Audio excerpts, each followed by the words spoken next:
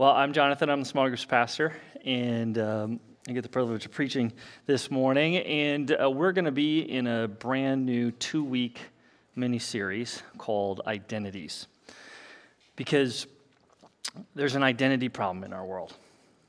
And identity is important. It's like a pair of glasses or contact lenses by which we see ourselves and see the world differently. And it seems that right now, everything and everyone is self-defined, that we're self-made men and women, even to the root and core of who we are as humans. And identities seem to be ebbing and flowing based off feelings or looking inward or a my truth, your truth mindset. But for a lot of us here, we know our identity is to be rooted elsewhere. And we as the church are not wholly unaffected by the culture that we live in. I actually, on the contrary, I think culture is incredible at discipling us because our culture is pervasive, it is submersive, and many times it's attractive. And so it has a lot of us that are trying to follow Jesus living as identity amnesiacs. We're forgetting who we really are. The idea that here's an identity that is rooted in God that we forget every day. And I want to demonstrate the stakes of when we poorly root our identities by showing what happens when we actually do root our identities in things we give ourselves, even very good and important things in our lives. And so I'm going to read just a little bit of a longer excerpt than I normally would from a book by Tim Keller called The Reason for God. And so just listen in as he identifies these different ways that may connect with your life. He says this: if you center your life and identity on your spouse or partner, you will be emotionally dependent, jealous, and controlling. The other person's problems will be overwhelming to you. If you center your life and identity on your children, you'll try to live your life through them until they resent you or have no self of their own. At worst, you may abuse them when they displease you. If you center your life and identity on your work and career, you will be a driven workaholic and a boring, shallow person. At worst, you will lose family and friends, and if your career goes poorly, develop deep depression. If you center your life and identity on money and possessions, you'll be eaten up by worry or jealousy about money. You'll be willing to do unethical things to maintain your lifestyle, which will eventually blow up your life. If you center your life and identity on pleasure, gratification, or comfort, you'll find yourself getting addicted to something. You'll become chained to the escape strategies by which you avoid the hardness of life. If you center your life and identity on relationships and approval, you'll be constantly overhurt by criticism and thus always losing friends. And you will fear confronting others and therefore be a useless friend. If you center your life and identity on a noble cause, you'll divide the world into good and bad, and you'll demonize your opponents, and you will be, ironically, controlled by your enemies. Without them, you have no purpose. If you center your life and identity on religion or morality, you will, if you are living up to your moral standards, be proud, self-righteous, and cruel. And if you don't live up to your moral standards, your guilt will be utterly devastating. So as you heard that, if you're like me, you found yourself convicted, possibly embarrassed, because of how true they rung home. But this begs us a few questions. First, well then, how do we determine what identities we should own? How do we determine that? And then after that, what are those identities? And then how do we live those out? How do we live those out? Because the reality is, if we can find these core identities, identities that are unshakable and lean into them, that we then will get to live with greater freedom and intentionality with Jesus and for his kingdom. And that's what we want to do. So between today and next week, we're going to be looking at these three unshakable identities that for the everyday disciple and how to battle our identity amnesia and live out those identities. But before we jump into that, we need to pray, because you're not here to hear from me. You're here to encounter God and have him work in your heart and in your mind and move beyond this moment into the rest of your life, bringing Sunday into Monday. So let's pray, and I'm going to start with a prayer based off 1 Peter chapter 1. So would you pray with me? Heavenly Father, we set our hope on your grace. We depend on your word and your Spirit to guide us. Reveal your will and your way as we look to your word. Transform us to be more like you. Help us to walk in obedience and in love, giving praise, honor, and glory to you in all that we do. Father, I thank you for this morning that we have to worship you, to learn from your word. Would you be working in our hearts even now? Would you take any distractions that are on our minds right now, and would you just remove them? Help us to just focus on you in this moment and to hear from you and for you to change us. I pray for your Holy Spirit to do this. In Jesus' name, amen.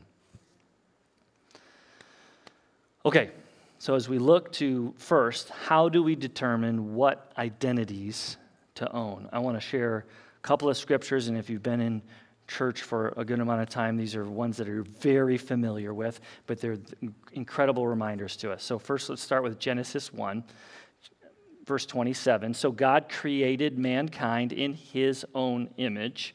In the image of God, he created them. Male and female, he created them. And the second one from 2 Corinthians. If anyone is in Christ, he is a new creation. So just a reminder, we see this over the whole breadth of Scripture.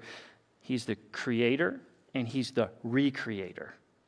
He's the one who made us, and he's the one also makes us new. So it seems really clear just from that big picture that God is the creator of our identity. God is the creator of our identity. And what's even better news about this is that God gives us his word, and he gives us his son to communicate who he is, his identity, and then also to communicate to us what our identity is to be.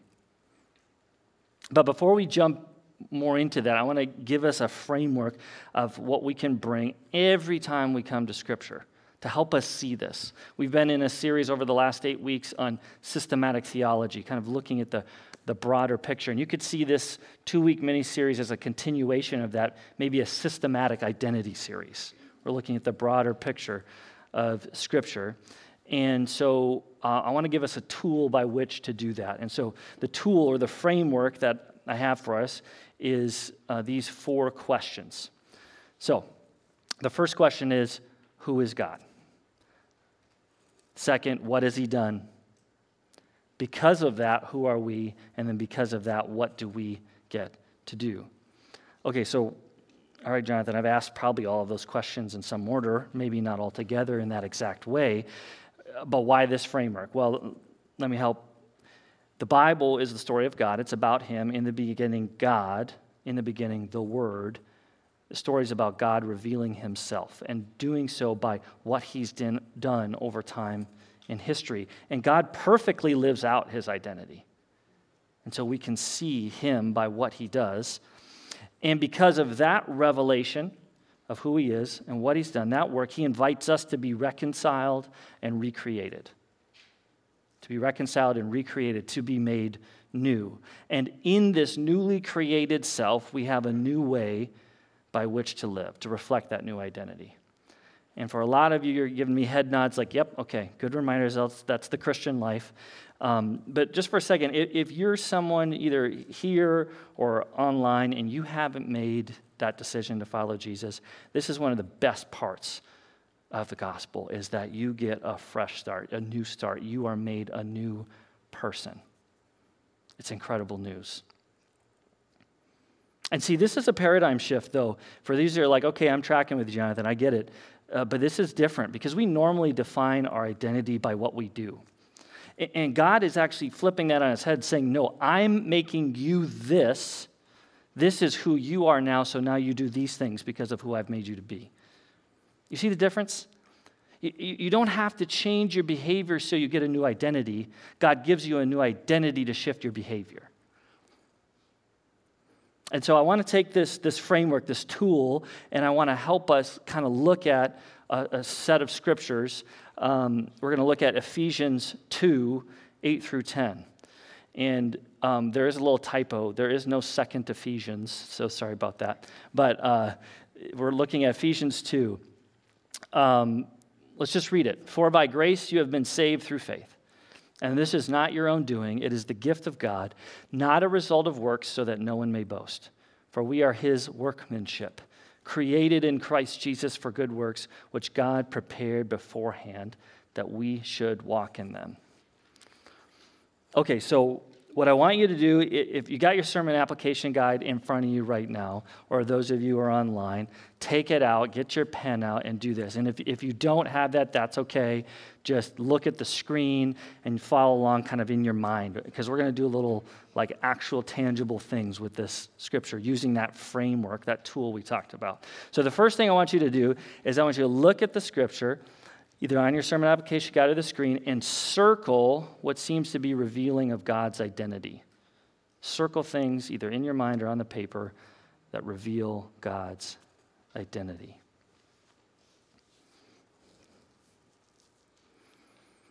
Okay, and there's not a whole lot like wrong answer. Don't think like if you don't match what I put on the screen, you got it wrong. This is just helping you get into the mindset of this framework, this tool.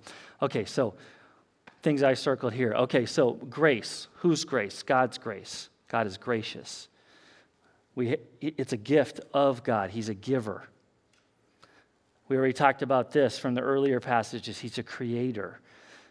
And it seems like he's a preparer. Now remember, God perfectly lives out his identity, so a lot of who God is and what he's done, there's a lot of crossover. Okay, but now I want you to underline the things that he's done. Underline things in the passage, either in your mind or on your paper. Underline the things that God has done.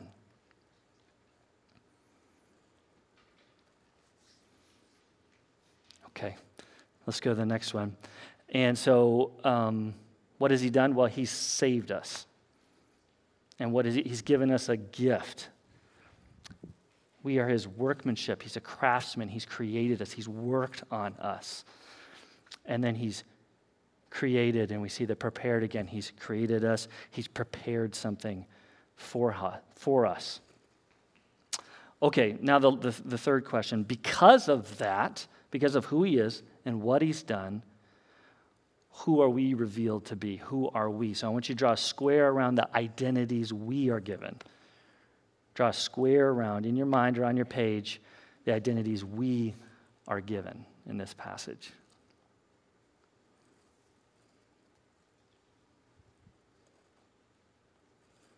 Okay, here's ones that I put squares around. Okay, we're saved. We're a saved people. We're his workmanship. We're his craft. That's who we are. You could also put a square around his. We're his. We're created. We're his creation. Okay, last one. Now, because of that, what do we now get to do? Because of our identity. So I want you to draw, basically it's an underline with an arrow. Like, what do we get to do now? So draw an underline with an arrow under those things of what we are to do because of all these now.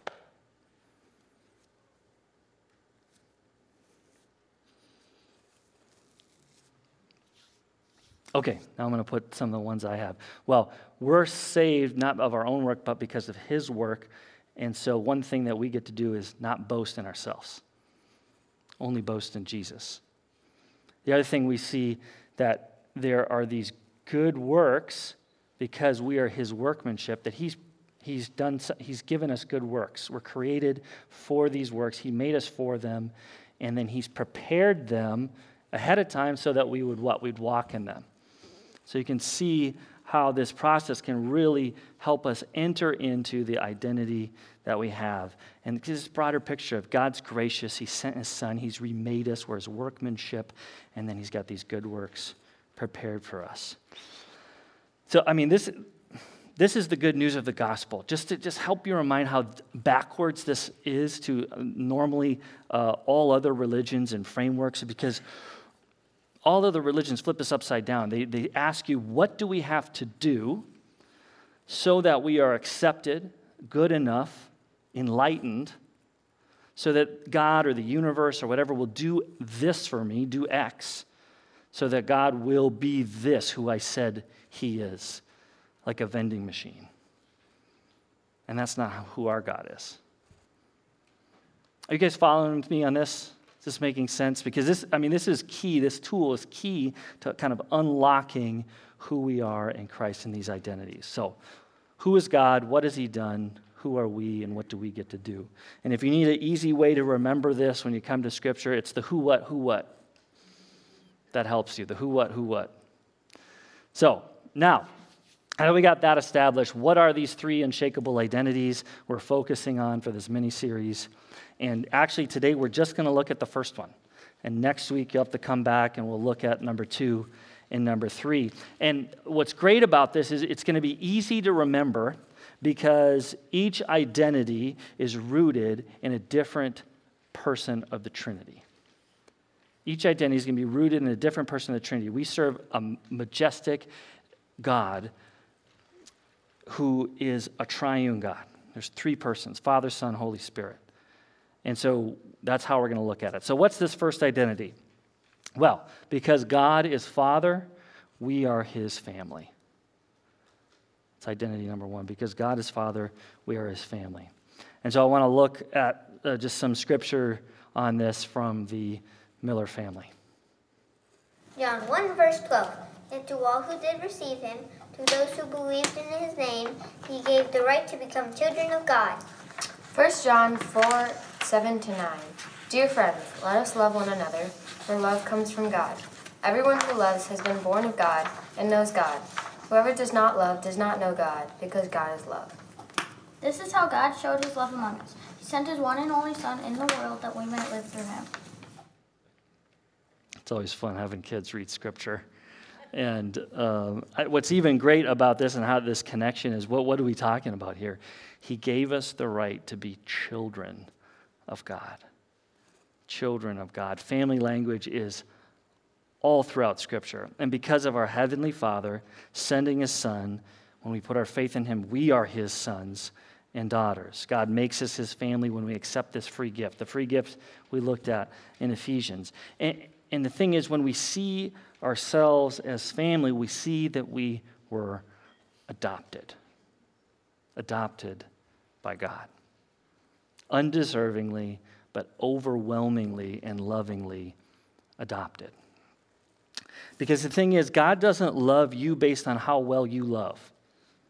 He loves you based on how well he loves. And I want us to just kind of think about this idea of adoption, this idea of being his family, his sons and daughters, by looking at this, this short video, a taste of an earthly look of what it means to be adopted. Careful, open it up. There we go. I want you to read it. I'm going to be adopted?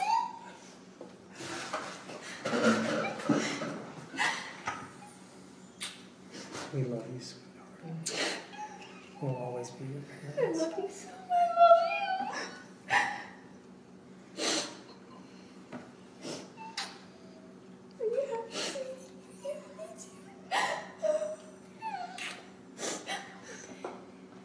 love We love you, sweetheart. We'll always be your parents. Sorry about that, guys. I told Pastor Tom I had to watch it like 1,000 times this week just so I could preach after watching it. But can you just see and hear your Heavenly Father holding your face, saying, I love you. I will always be your loving Father. Always. See, when we live from this identity, the one that God gives us, we want others to live in it too. We want others to live in it too. There's a pastor and author named Jeff Vanderstelt. He and another guy named Caesar Kalinowski have been hugely influential as mentors to me as a pastor. And he says this about this idea. He says, when we see what God does to us, we then see he wants to do that same thing through us. When we see what God does to us, we see he wants to do that same thing through us. And what's great as being adopted into God's family, that means we also have brothers and sisters that we get to love. And see, the great thing about living from identity instead of behavior, it actually transforms Scripture from a book of rules and tenets to follow, and it makes it a family to live in and an adventure to play out. It's a family to live in and an adventure to play out. It transforms our thinking about the Bible from a to-do list to a get-to list. From a to-do list to a get-to list. It was a couple of years ago through an organization called Safe Families. They provide kind of respite care for children as, in most cases, a mom is having to work through some different challenges in life. And we had the opportunity to house and love a little boy in our home for a few months as his mom was looking for work and working on some mental health things. And we had this opportunity to love him into our family for the time that he was with us. And here's the thing, we invited him into our home and loved him not because we knew him from the park or from school, but because God had loved us so overwhelmingly into his family when we were enemies of God, that because of that, we get to love people like family. We get to love people like family. We didn't do this because we felt we had to. We did it because we saw that we get to do this, get to live this way.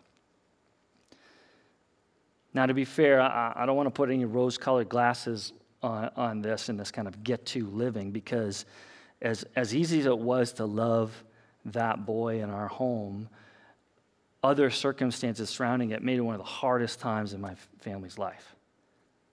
It was just super hard. Because when we love like family, loving like family is messy. It's not easy. It's messy. Just to lighten things a little bit. I mean, does anybody have family members that aren't easy to love? I think maybe you got someone that comes to mind right away, maybe. But maybe you have someone in your life that just does not have boundaries. I mean, someone who just doesn't have any boundaries, doesn't know where the line is. Or maybe you have someone in your life who's seemingly never nice to you. Looks like he's nice, but he's never nice to you. Or maybe you have a Mr. Know-It-All in your life, and just seems like they know everything, know the answer to all of it. And I can tell by the level of laughter, your level of knowledge of what movies I'm showing. And so I'll tell you what those are later. That aside, this is why it's so important to live from our new identity as the family of God. Because here's the deal. When we are with people, any person, we only have two choices in how to see them. That's it. There's two. One, they are our brother and sister in Christ in whom we are to dearly love as a testament to the world of God's love. It's John 13. So that's choice one.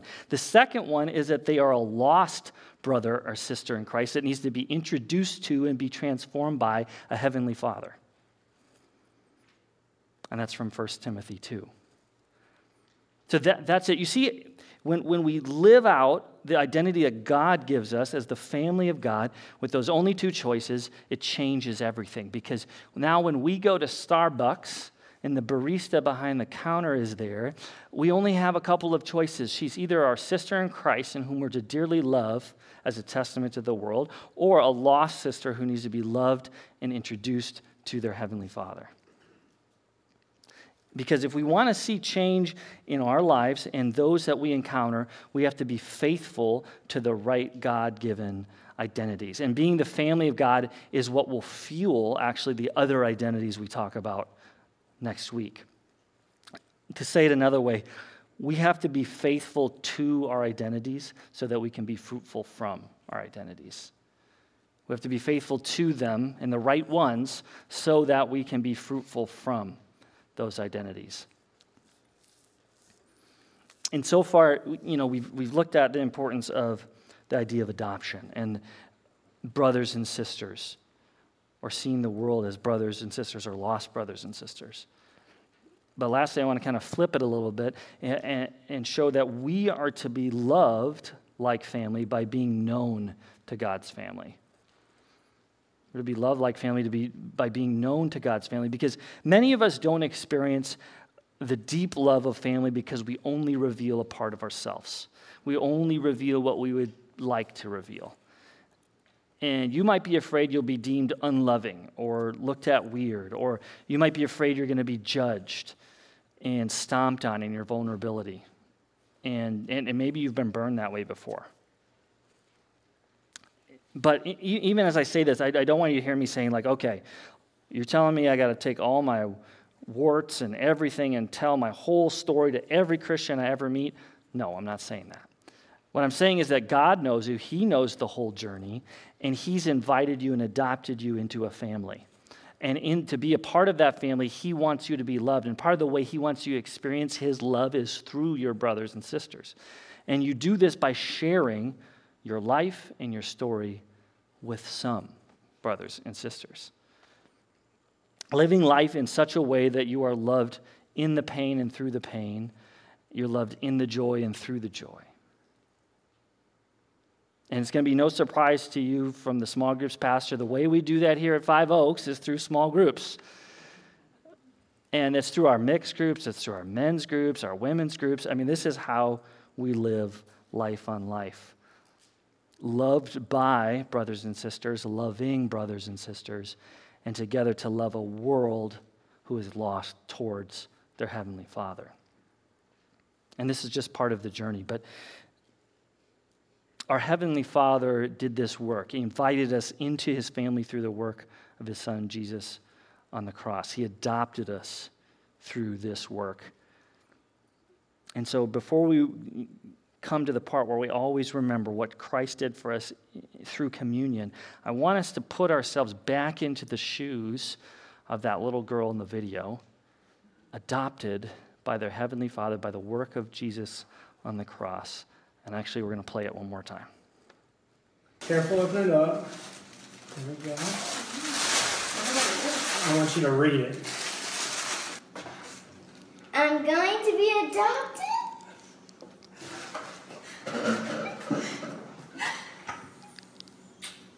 We love you, sweetheart. We'll always be your parents. I love you so much. I love you.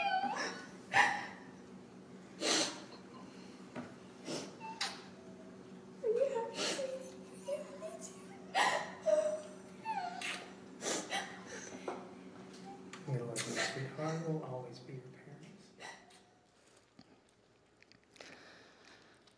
If you've put your faith in Christ, you've been adopted by an incredibly loving Heavenly Father through the work of His Son on the cross.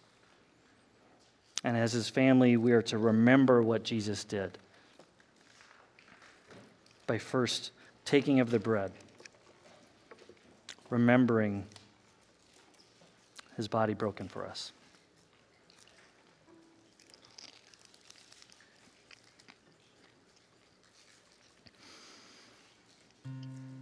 And we remember His blood shed for us.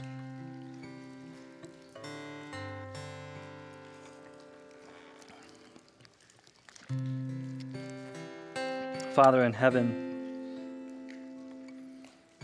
you are great. You are loving. You show us so much of who you are. We're thankful for who you are, your character and identity revealed in what you've done that changes us, changes who we are and changes how we see who we are and changes how we see the world. Would you help us embrace this? Would you take anything that's stirring in our hearts, that's inspiring or motivating, and put it into transformation, something that moves beyond just the right now. Help us to live like your family. We love you so much. Pray this in Jesus' name. Amen.